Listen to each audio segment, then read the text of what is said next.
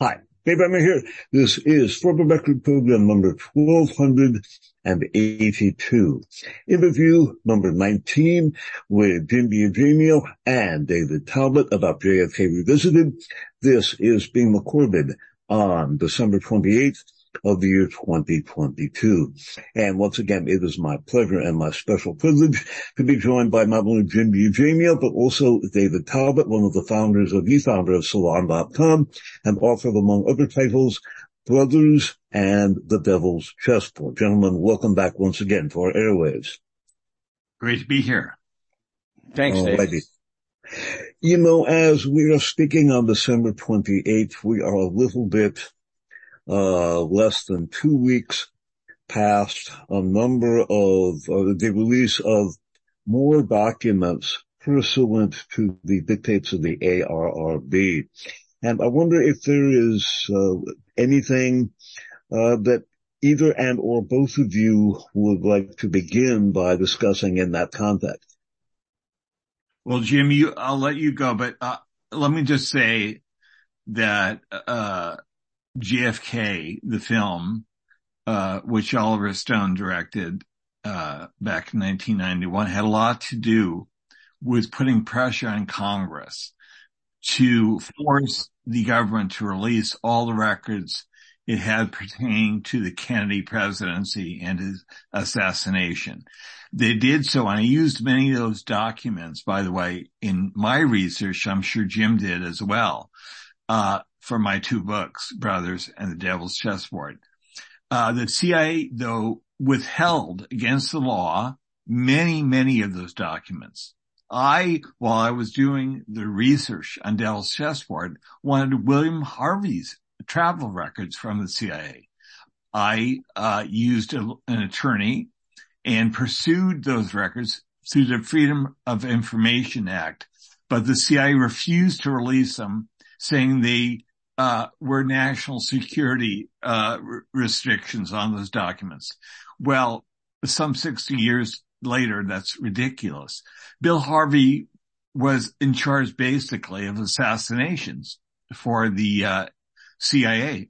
He was, to save his career, put in charge of the CIA station in Rome, where Richard Helms and James Angleton, who were 2 high officials of the CIA, installed him because Bobby Kennedy, as Attorney General, was coming after Bill Harvey. Bill Harvey was spotted on an airplane flying to Dallas in the days before the assassination by his deputy in Rome. And when Mark Wyatt said to him, why are you going to Dallas? He said, just to look around. Well, I want to know, did Harvey, in fact, fly to Dallas in the days before the assassination? Harvey was to release those records. So, look, Jim can tell you more, but we now know, as a result of the records that are legally required to release and have not done so, and they were supposed to be released in full under President Trump and again President Biden, they keep kicking the can down the road. Jeff Morley, who's a great researcher, and others have gone after them and sued for the release of those records. They show, among other things, I think, that Lee Harvey Oswald was not just some lone nut who the CIA knew nothing about before the assassination. They had a huge file on him. He was working for them. When he passed that literature on the streets of New Orleans, they were attempting to destroy the pro-Castro movement, the Fair Play for Cuba committee in this country in those at that time, against their domestic charter, by the way, which prevents them from operating politically on domestic soil, on U.S. soil. So I believe they have a lot to cover up. And basically what they're trying to cover up is their complicity in the murder of the president. William Harvey rather, was the CIA guy working with mobster Johnny Roselli in the CIA mob plots to kill Castro. So that your comment about him being exiled to Rome and then turning up on a plane to Dallas should be seen in that context. Jim, have you had a chance to parse any of the documents that were released 2 weeks ago? Yeah. And one of the most fascinating things about this is the way the CIA and the FBI have played the media. And also, I think Biden, a lot of these documents, a lot of them are still being redacted in 2022. Yeah. When in fact, as David Talbot just said, they were supposed to be out there for everyone to see in all their glory back in 2017. And let me add, I'm glad that David brought up this lawsuit that is being led by Bill Simpich and Larry Schnapp, okay, in the Northern District of California. The plaintiffs are Gary Aguilar and the Mary Farrell Foundation and Tim Thompson, all right? Because, give you one example. We talked about, and David talked about in his book, the plan that Arthur Schlesinger had put together to redo the CIA. See, what everybody doesn't understand is that it wasn't just that JFK decapitated Dulles, Bissell, and Charles Cabell. He actually wanted to even go any further than that. All right. And Schlesinger put together a memo, okay, about what can we do. They even want to get rid of that name, CIA. They want to get rid of that, Central Intelligence Agency, okay? And that memo is still being, a page and a half of it is still being redacted by the CIA. Now, this is 2022, when everything else was supposed to be done in 2017. And so the media sits there and they go, oh, we're getting all these documents, without reading them, and say, well, wait a minute, why is this redacted? Mm-hmm. Okay. And so you have to really wonder, who is pulling whose chain here? It's really kind of disgusting. And like you mentioned, Cabell, that document did not come out till 2017, that Charles Cabell's brother, the mayor of Dallas, was a CIA asset. And do you know how it came out? The review board gave it the label NBR, which means not believed relevant, when they closed their doors in 1998. My God, how could that not be relevant? The brother of the guy who JFK fired, okay, after the Bay of Pigs, is the mayor of the city where he was killed. And there's all kinds of questions about the parade route, okay? So, let's just lay it out here. General Cabell was Dulles' number one deputy at the CIA, and Kennedy, as president, fired him after the Bay of Pigs. His brother, Cabell's brother, is the mayor of Dallas and a CIA asset. So, what better city to assassinate the president than Dallas? Mm-hmm. And that shows you how badly the ARB was being managed in this last days, that they would call that document not believed relevant. See, this is the story. The story was this. They did not have the time. They did not have the manpower or woman power, whatever you want to call it, to do this job completely. So therefore, what they did is they put some documents in what they called a phased referral. That is, they would put a year on it, okay, and they would say, this has to be declassified by 2001. They closed their doors in 1998. And Jim, you mean by the AARB, the Assassinations Review Board? Right. This was set up, as David described, in the wake of the furor over JFK, the film, directed by Oliver Stone, because at the end of the film, it said the files of the House Select Committee, the last investigation of Kennedy's death, are deferred until 2029. All right. And so this created a furor, and they created this committee, the ARB, but see, they made a mistake. It was only deemed for 4 years.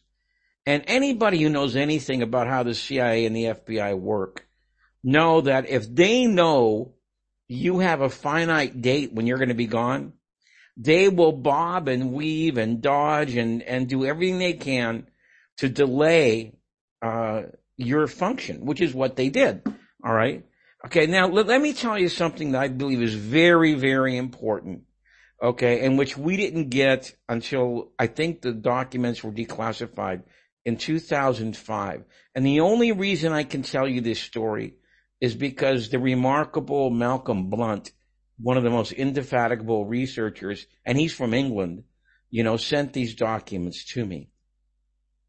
There's a woman named Betsy Wolfe who was working for the House Select Committee. Her function was to examine the Oswald file. All right. So she first asked for every charter in the CIA, and she got it. And then she read every charter, and she put together an imaginary graph. Okay, well, then this is what Oswald's file should have done. So she goes to the CIA and says, give me the file now. So they give her the file. And guess what? It didn't do anything like that. Okay? It all went to this super secret department called SRS inside the Office of Security. All right? It didn't go where she thought it should have gone, which was the Soviet Russia division.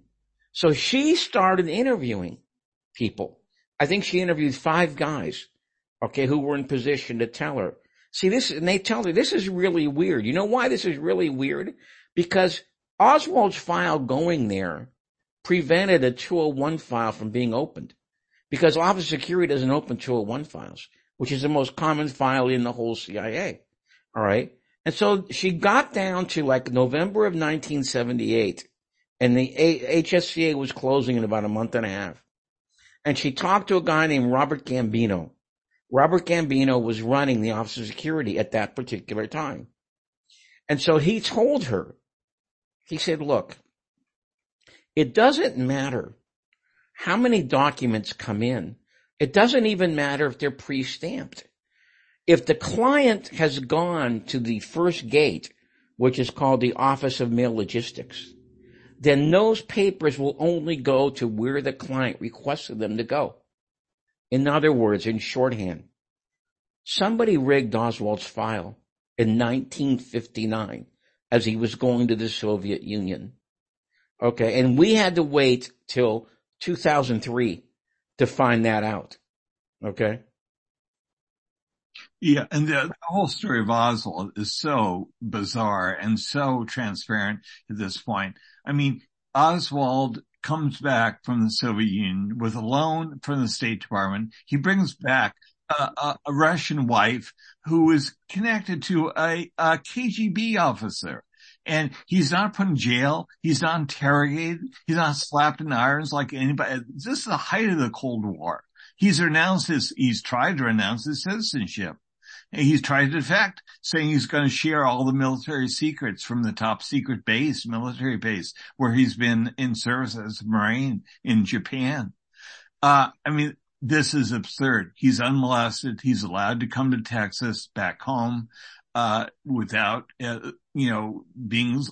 being interrogated, without being thrown in jail.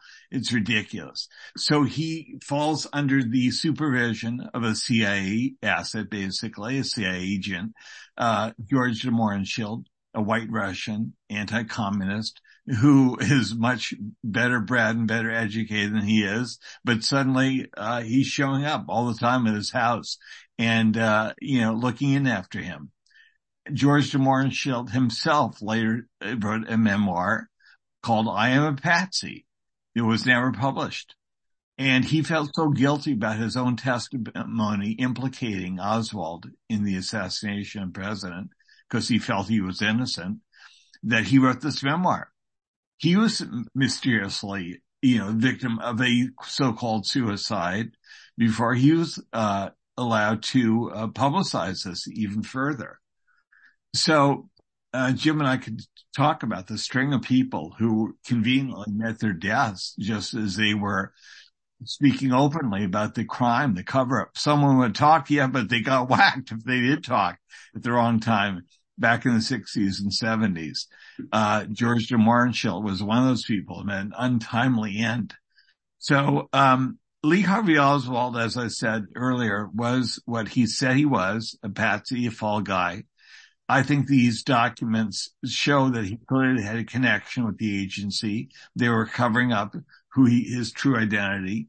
They sent him to the Soviet Union as a false defector. They brought him home with great ease afterwards. And then they set him up to take the rap for the murder of the president. Speaking of how strange Lee Harvey Oswald's CV is, David, in an earlier pair of interviews with Jim, we were graced with the presence of Paul Blow, who also appears in the documentary, and he added a comment to one of the programs, one of those interviews that he had forgotten to include. That is, in the summer of 1963, Lee Harvey Oswald did a number of interviews for possible jobs, and three of the people with whom he interviewed worked for Clay Shaw in one way or another, which is just, this stuff is surreal when you look at it. Senator Richard Schweiker said, who investigated this case back in the 70s as a member of the Church Committee, investigated the Kennedy assassination and the CIA's involvement. He said the fingerprints of U.S. intelligence are all over Lee Harvey Oswald once you begin to look into him. I think that's true of any public official worth their salt who had made any effort to look into his true identity. The fingerprints, they're moving him here, they're moving him there. He's set up to take the rap for the crime. He was, as his wife said, he played with the big boys. He was way over his head and they burned him. He knew he was being set up, and that's why he made a phone call to someone he thought was his, intelligence contact from the Dallas police station. He was never allowed, to make that phone call go through. But that's who he was trying to contact. Later, someone who worked for the CIA said that was his death knell when he made that attempt to reach out to his intelligence contact, because they knew he was going to fight, being framed for the murder. And so they had to silence him, and they did. And I think Dan Hardway said that, it was William Kent, over a Thanksgiving dinner, got a little bit too sloshed. He used to work at JM Wave. Okay. And, he said words to the effect, Lee Harvey Oswald was a useful idiot. So that's the way these guys in the CIA think of people. He was a useful idiot. All right. Yeah. The entire scenario with Oswald is beyond the pale. In our earlier series of interviews done in 2018 and 2019, with Jim Eugenio about Destiny Betrayed, we held forth at some length about the Marxist Marine. I mean, simply that one detail. An outspoken Marxist ideologue in the United States Marine Corps. That would be ridiculous today. In 1959, it would be surreal. There is no way. The guy would have set a new world's indoor record for death. They would have killed him, but that, when processed into everything else, simply is another confirmation that Oswald was an intel operative and that he was given a left cover or a red cover. Right. There's so many, indicators that go off when you look into his story. Even the official story about him. Ernest Titovets, who was his best friend in the Soviet Union, later said he was a bad marksman. They went out for fun, shooting rabbits in Russia when he was over there, and he couldn't hit a rabbit. The other guys took pity on him and would give him the rabbits they shot because he was such a poor marksman. So, this guy was supposedly the guy who got the shot of the century off, from the sixth floor in the, book depository in Dallas. I mean, it's absurd. They couldn't find, by the way, any residue on his cheeks, that he fired a rifle that day on his body. you know, the story falls apart as soon as you begin to look at it, as Bill Simbach and other attorneys who've spoken out of this case say. They couldn't allow Lee Harvey Oswald to go into court. They know he would have been absolved of the crime. They had to silence him before he ever got near a courtroom. And if you take a look at what he's doing in the summer of 1963, you know, we found out through an earlier document release that both the CIA and the FBI had anti-Fair Play for Cuba Committee crusades going on, you know, at this very time. They wanted to really get rid of what they perceived to be this commie simp organization out of New York City, you know. And so Oswald has all the earmarks of being just what many people have said he was, an agent provocateur in this movement to discredit the Fair Play for Cuba committee. All right. I mean, what kind of a communist goes out in the noonday sun on the busiest street in New Orleans, a southern city, and leaflets for Fidel Castro? Okay. And not just once, but twice. There's no organizational kind of sponsorship of what he does. Right. As a lone wolf, supposedly. And he's working out of an office that's controlled by a guy who is in Oliver Stone's movie in 1991, who's basically an ex-FBI guy who's working for the intelligence community. Right. So it was intelligence operation. The whole thing, as Jim said, was meant to blow up the pro-Castro movement in this country, the Fair Play for Cuba Committee. The CIA had no business to operate politically on our soil. Their charter prevents them from doing that. And yet they were using Oswald as a low-level intelligence agency to basically, as Jim said, to discredit the Fair Play for Cuba Committee. Mm-hmm. And then what happens? The night of the assassination, the Cuban exiles in New Orleans, who Oswald is trying to infiltrate, okay, the DRE, they put together this broadsheet with pictures of Castro and Oswald, okay, on the front of it, okay, and they're being paid by the CIA to do that, you know. So, you know, what else do you need? Okay, you know. Well, how about the fact that George Joanides was running the DRE, and he was basically Oswald's, in effect, case officer. Then he serves as the liaison between the agency and the House Select Committee on Assassinations years later. Yes, and he didn't tell Blakey, who was the chief counsel, that that's what he was doing in 63.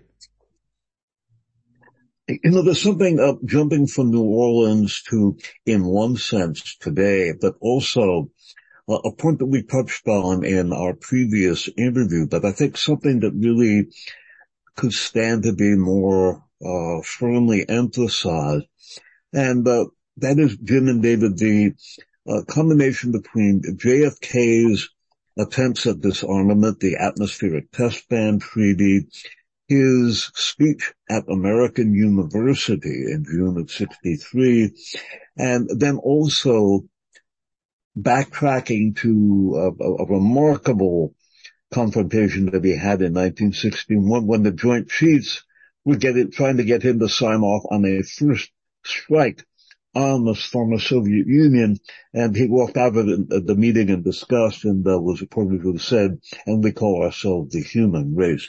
I think with the conflict in Ukraine, very possibly something that could escalate beyond what people want. I think what JFK was trying to do, what he did do with the Atmospheric Test Ban Treaty, and this whole Oswald the commie, Oswald the leftist, which is pure drivel, I think is something that we might want to pick about at greater length.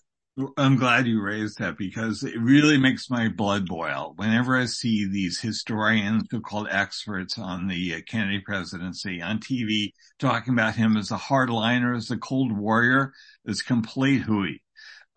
President Kennedy was a man of peace who was dead set on, achieving peace in Vietnam, in Cuba, with Russia. He was deathly afraid as his speechwriter Ted Sorensen and his brother Ted Kennedy told me personally, of a nuclear war breaking out, between the superpowers, through accident, through, them stumbling into it, which we nearly did, over Cuba in October, 1962, the missile crisis. So Kennedy was clearly a man of peace. Jim referred to the peace speech he delivered in June of 1963 at American University. Everyone should go listen to that speech. You can find it on YouTube and see what he was saying about our so-called enemies, saying we all have children who we cherish, we all breathe the same air, and we all want to live in peace. He was talking about our enemies, our mortal enemies, the Russians. And so, no president really has used the same language ever since Kennedy. He was a man of peace. The first treaty of the Cold War, nuclear treaty, was passed through strong arming, various people, by President Kennedy. You're right. The Limited Nuclear Treaty, Arms Control Treaty in September of 1963. The Kennedys had to play hardball with President Eisenhower, former President Eisenhower, who they felt was blocking the Republican Party from supporting the treaty.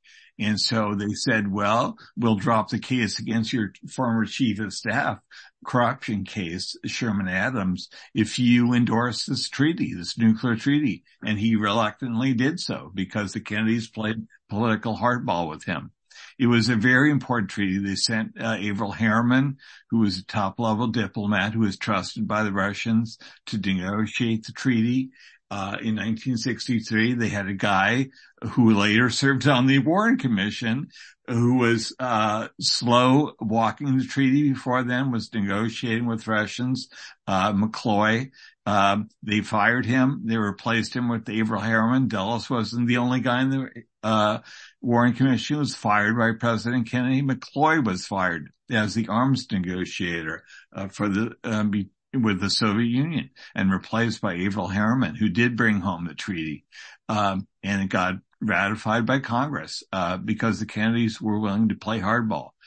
Something we didn't talk about, by the way, Johnson, his successor, Lyndon Johnson, gets all the credit for the Civil Rights Bill in 1964. But it's Kennedy who gets the ball rolling on that.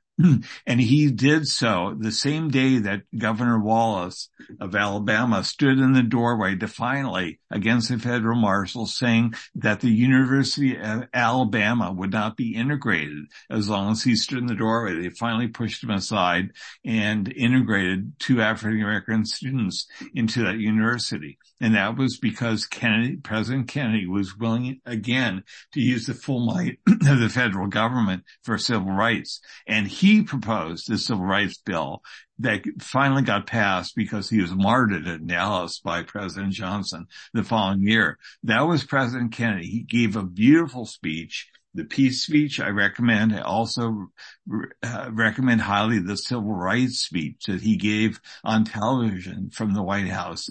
And he introduced that bill shortly after that before Congress. David, those 2 speeches were made within 48 hours of each other. That's right. That's incredible. Yep. Okay.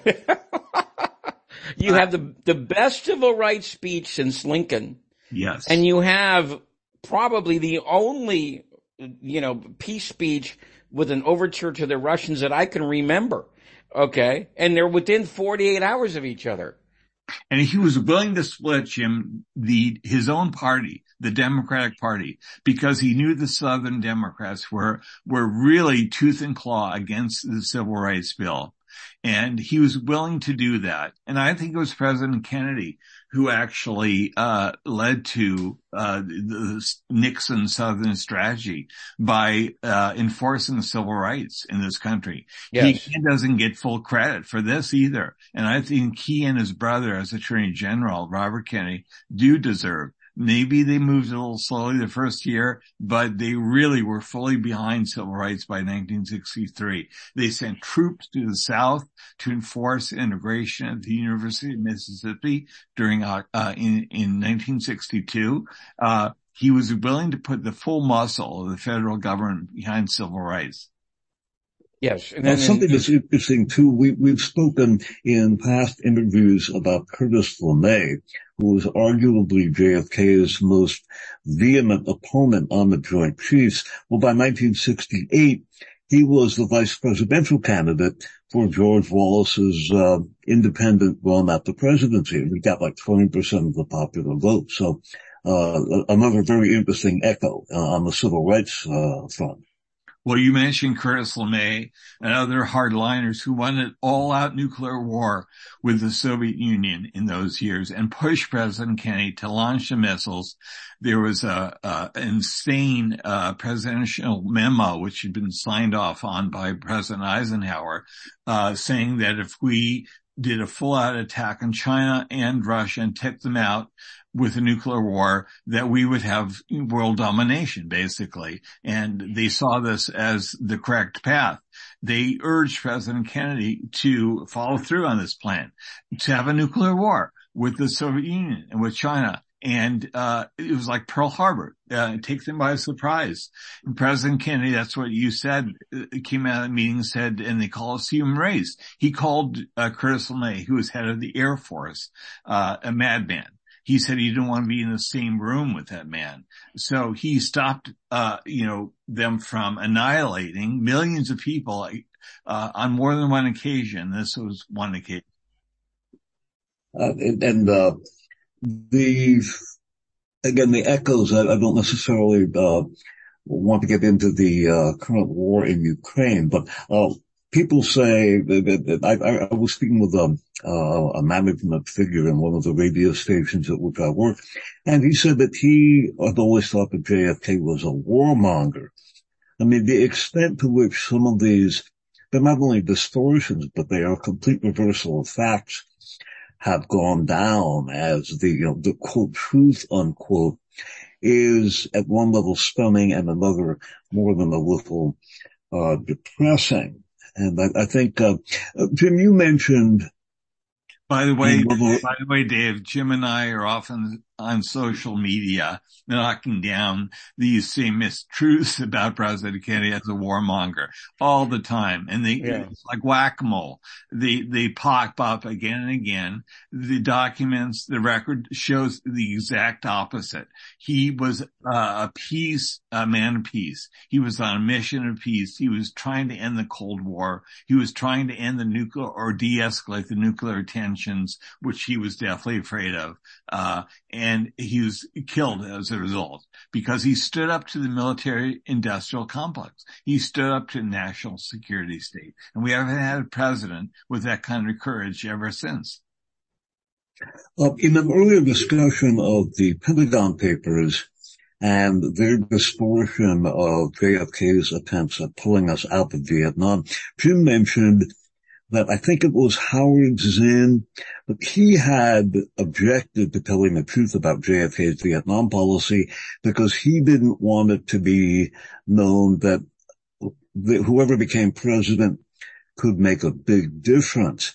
And David, you were talking, you speak in the film, the JFK Revisited, about the many ways in which the JFK assassination fostered cynicism of one kind or another, noting that Donald Trump was elected in an election which 48% of the eligible voters didn't vote.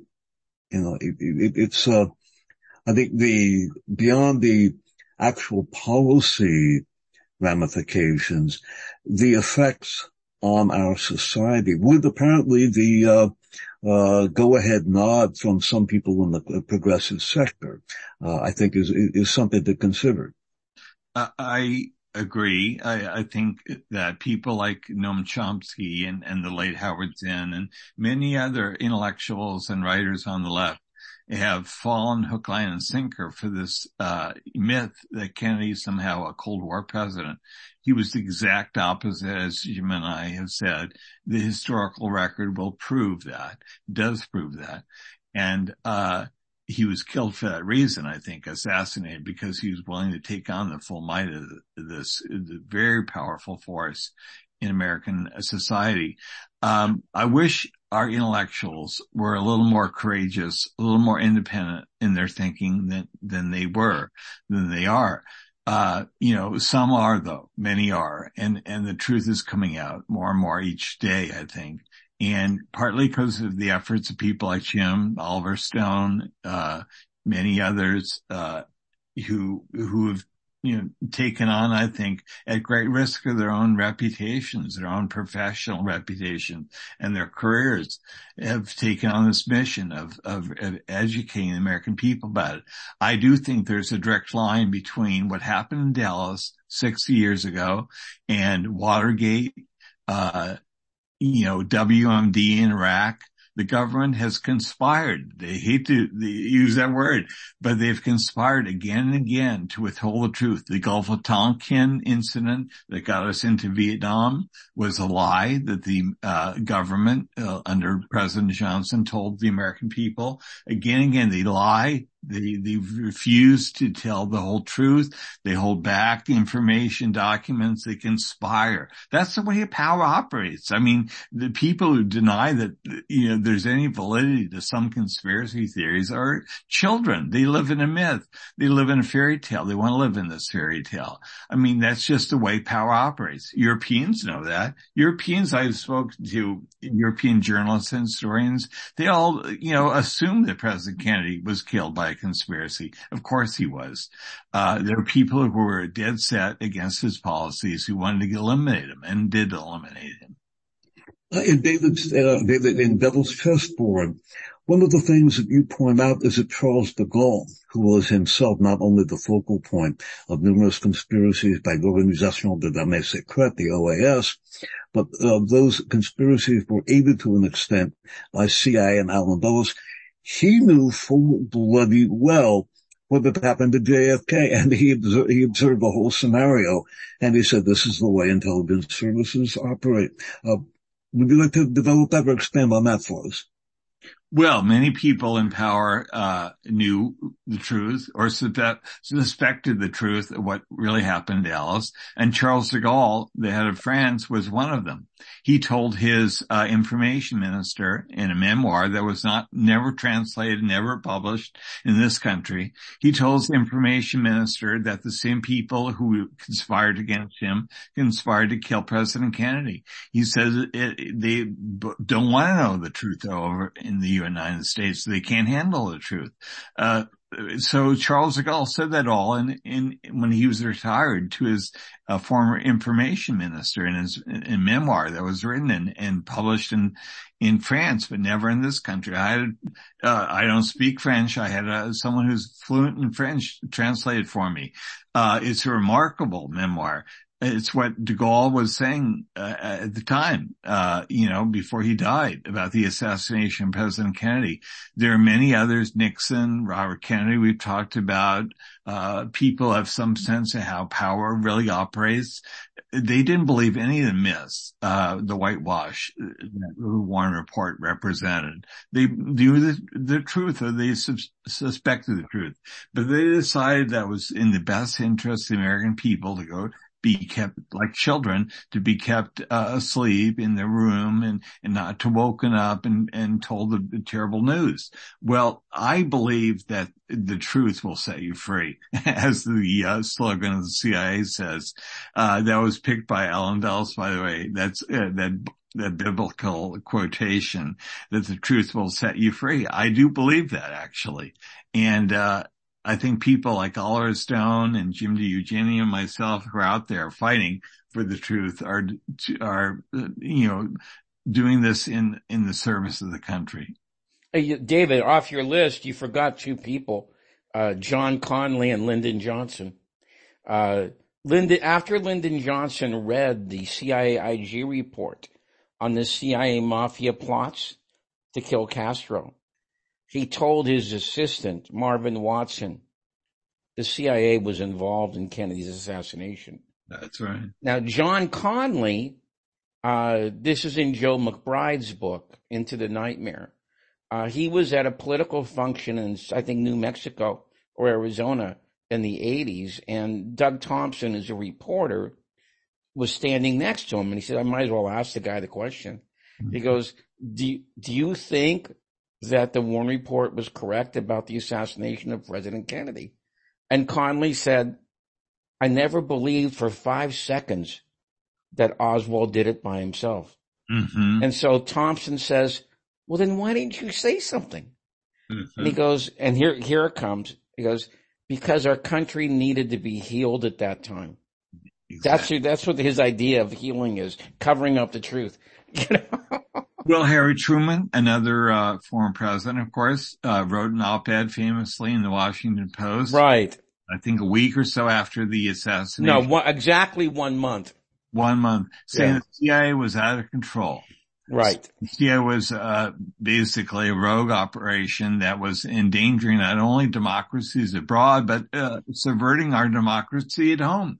Allen Dulles realized this was really potentially a bombshell. And he went down to Missouri to confront Harry Truman and say, look, you didn't really mean this when you retracted. The old man stood his ground and said, I'm sorry. Truman said, that's exactly the way I feel. Well, Dulles went back to Washington, the next best thing. He couldn't get Harry Truman to retract it. So the official record in the CIA, which Allen Dulles made sure of, was, he's old now. He didn't know what he's writing. It was probably written by an aide. He signed off on it. He should never have signed. It was, BS. Right. It was a lie that he shouldn't have told. And Allen Dulles promulgated this lie. Harry Truman believed that the CIA was somehow behind the assassination. Well, a point that I think we might review, we've touched on this in an earlier talk with Jim, but so much of the rhetorical flatulence that the mainstream media toss at the direction of people like yourself, David, you, Jim, and anyone who is willing to give voice to the truth. And Oliver Stone, God bless him,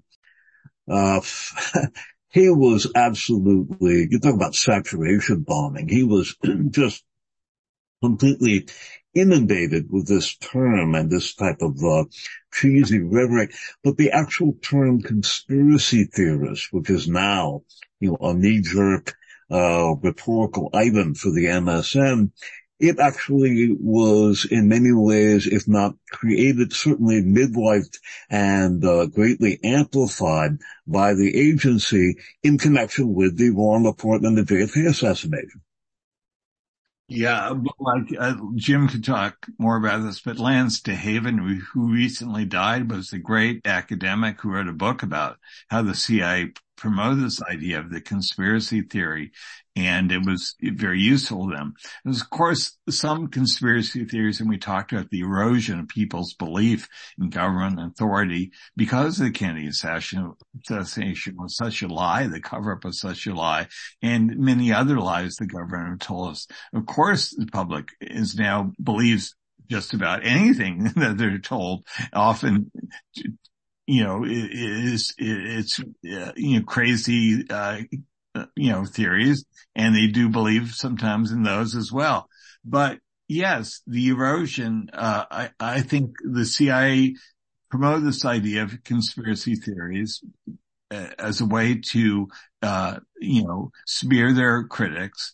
The Kennedy assassination back in the 60s, there was a famous memo, I think in 1967, that the CIA wrote up and said, use this notion of conspiracy theories to undermine your critics, the people who raise questions about the Kennedy assassination. So they were quite early on using this as a weapon. They were weaponizing the idea of a conspiracy theory. But as I said earlier, that's the way power likes to operate, in quiet, behind closed doors, in secret.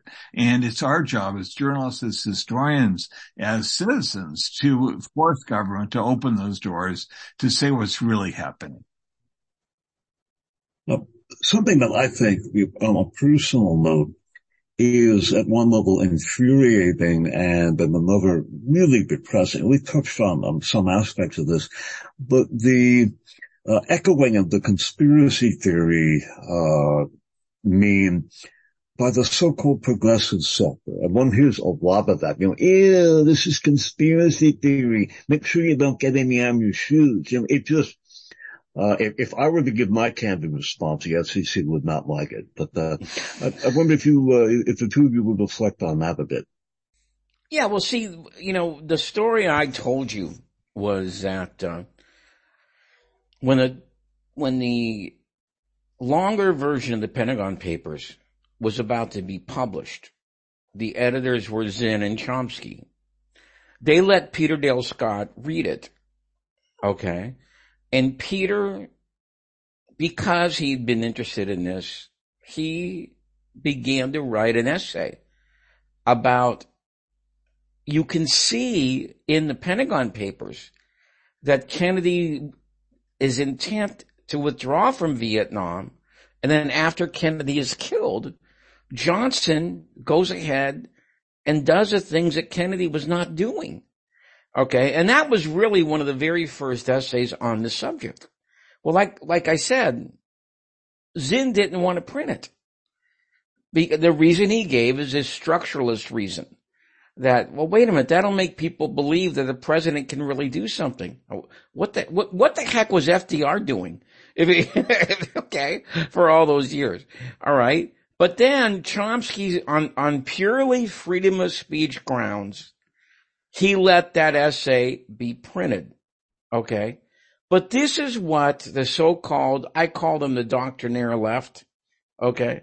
This is one of the big problems that I have with them. All right. See, that's not writing history, to me at least. What that is promoting ideology. And that's one thing we don't need anymore today. If you're saying, Dave, that there's some people in a basement at a restaurant molest children and they drink their blood and they're connected to Hillary Clinton, you're obviously crazy. That's a crazy conspiracy theory. If you're saying the government behind closed doors lied to the American people about WMD, got Colin Powell to go before the UN and say, oh my God, Saddam in Iraq is trying to get nuclear weapons or radioactive material and is going to kill thousands and hundreds of thousands of people. That is a legitimate conspiracy. That's how power likes to operate. As I said, behind closed doors, they lie to us all the time. It's our job to be grown-ups and say, this is a crazy conspiracy theory. The one about drinking children's blood is crazy. That's Trumpian. That's craziness. Don't believe that. Believe this one. The Gulf of Tonkin, yeah, you should believe that it was a lie, that it was told by the U.S. government. The WMD, yeah, that was a lie. They killed Kennedy, the CIA, yeah, that's true too. So look, it's our job to sort of weed it out. You can't just with a broad brush say all kind of theories about the way power operates. By the way, they're not theories. They're facts. So, we've done years of research to document these facts, that they operate a certain way in Dallas. They operate a certain way in Washington. Yes, we have facts to prove that. So, grown-ups have to actually make the decision for themselves. Say, you know what? These people have done a really persuasive job. I believe this particular so-called theory, and I don't believe this other one.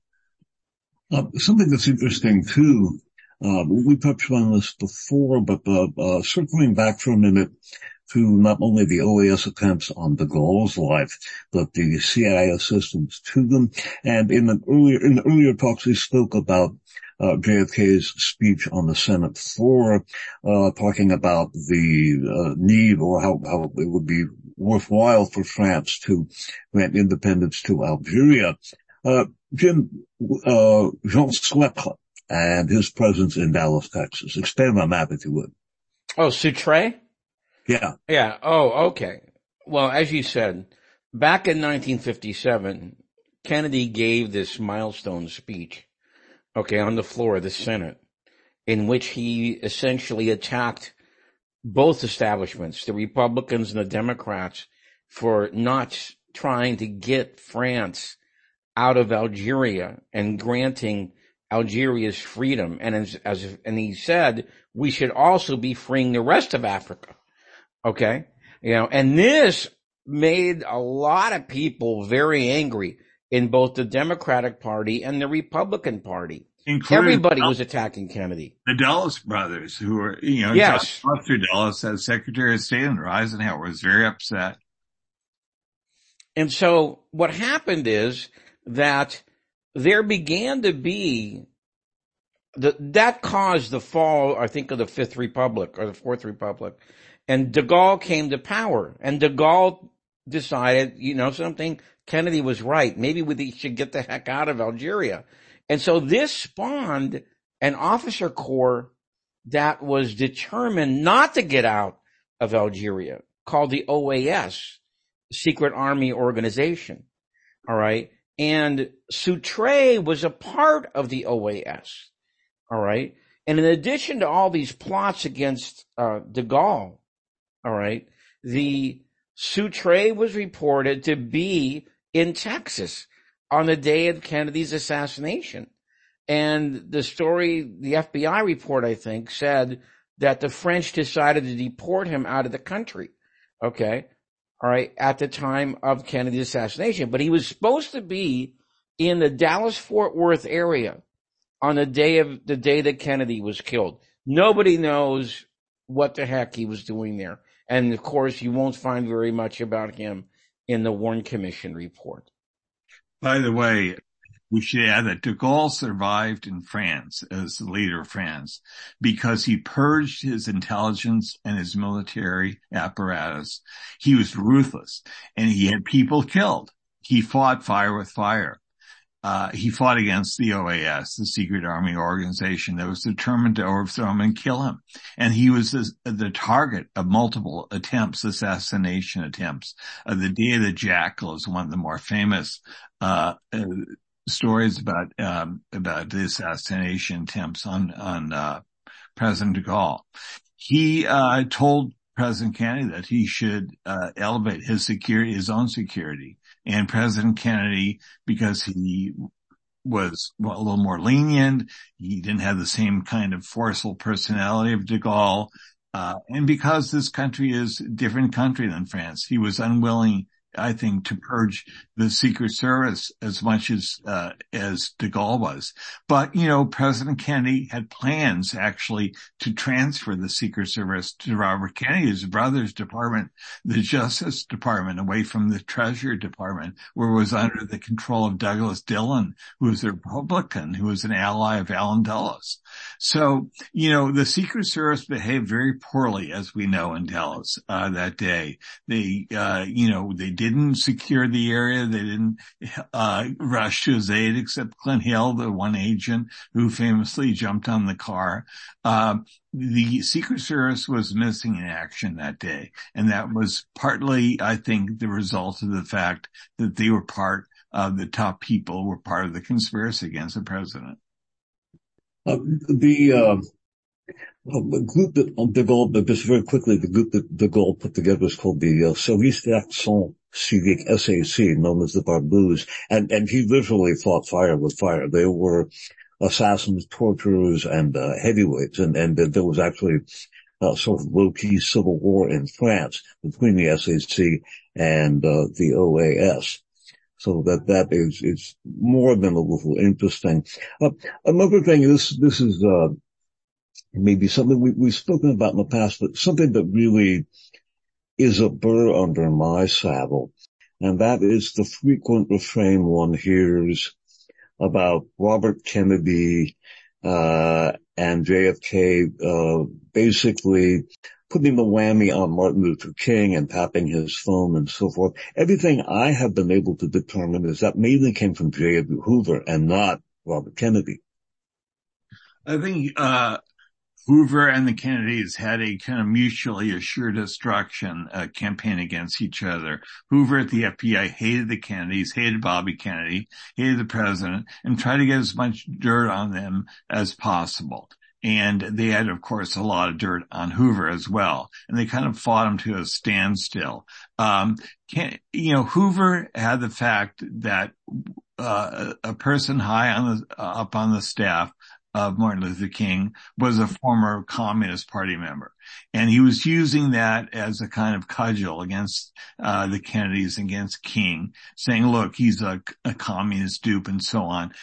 It's ridiculous. It was ridiculous that King was a communist dupe.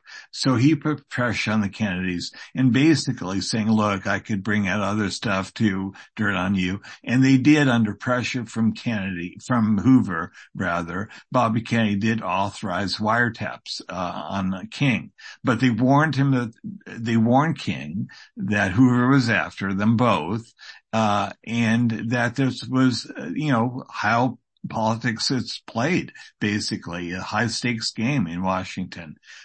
They weren't enemies of King. As we said earlier, President Kennedy was a really strong advocate of civil rights. Saw Martin Luther King's speech on TV, that I Have a Dream speech on the Washington Mall. So it was a beautiful speech. He said that man can really deliver a speech. He was a great admirer of Dr. King, and he was a supporter of the civil rights movement. He knew it split his own party, the Southern Democrats. He had to move slowly. He knew there's going to be a strong reaction against civil rights laws from the white population, basically, from the suburban whites. He knew he would lose them as voters, not only the Deep South, but people in the suburbs, the white suburbs in Philadelphia and Boston, where actually they did very poorly in the midterms, or local elections rather, because of President Kennedy's civil rights policies.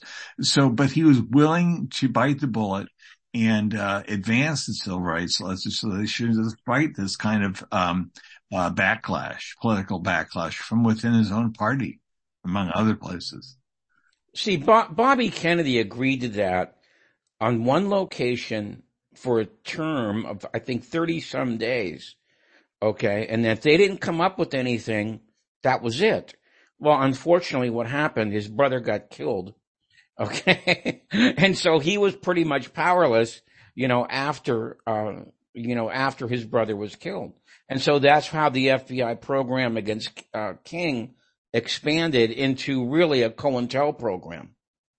And we have just over 2 minutes left.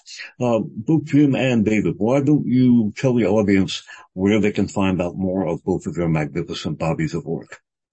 Well, as I said earlier, I recommend highly the documentary that Oliver Stone and Jim DiEugenio both produced, JFK, Through the Looking Glass, right? JFK Revisited Through the Looking Glass. Through the Looking Glass, that's right. JFK Revisited Through the Looking Glass. And I had the honor of being one of the people on camera in that documentary, but I think it pulls together, as I said earlier, the latest thinking on the case, the latest work that's been done on the case, and I recommend it highly. My 2 books also, I think, are good, to explain the full context of the Kennedy presidency, what he was attempting to do, as well as the kind of CIA culture that he was up against. So I recommend my own books, Brothers and the Devil's Chessboard. And they should be readily available at the bookstore near you. Well, JFK Revisited is still number 9 on the Amazon DVD sales list, if you can believe that. It came out in July, and here we are in December, and it's still number 9. So somebody likes his stuff besides Dave Emery. Obviously. Yeah. And the book, JFK Revisited, also accompanies both the 2 and 4-hour DVD versions. There's also a Blu-ray iteration of the documentary. Yes, there is. And obviously also JFK, Kennedy'sTheKing.com and Black Ops Radio. This concludes For the Record program number 1282. Review number 19 with Jim DiEugenio and David Talbot about JFK Revisited. This is being recorded on December 28th of the year 2022. For Jim DiEugenio and David Talbot, this is Dave Emery saying thanks for listening.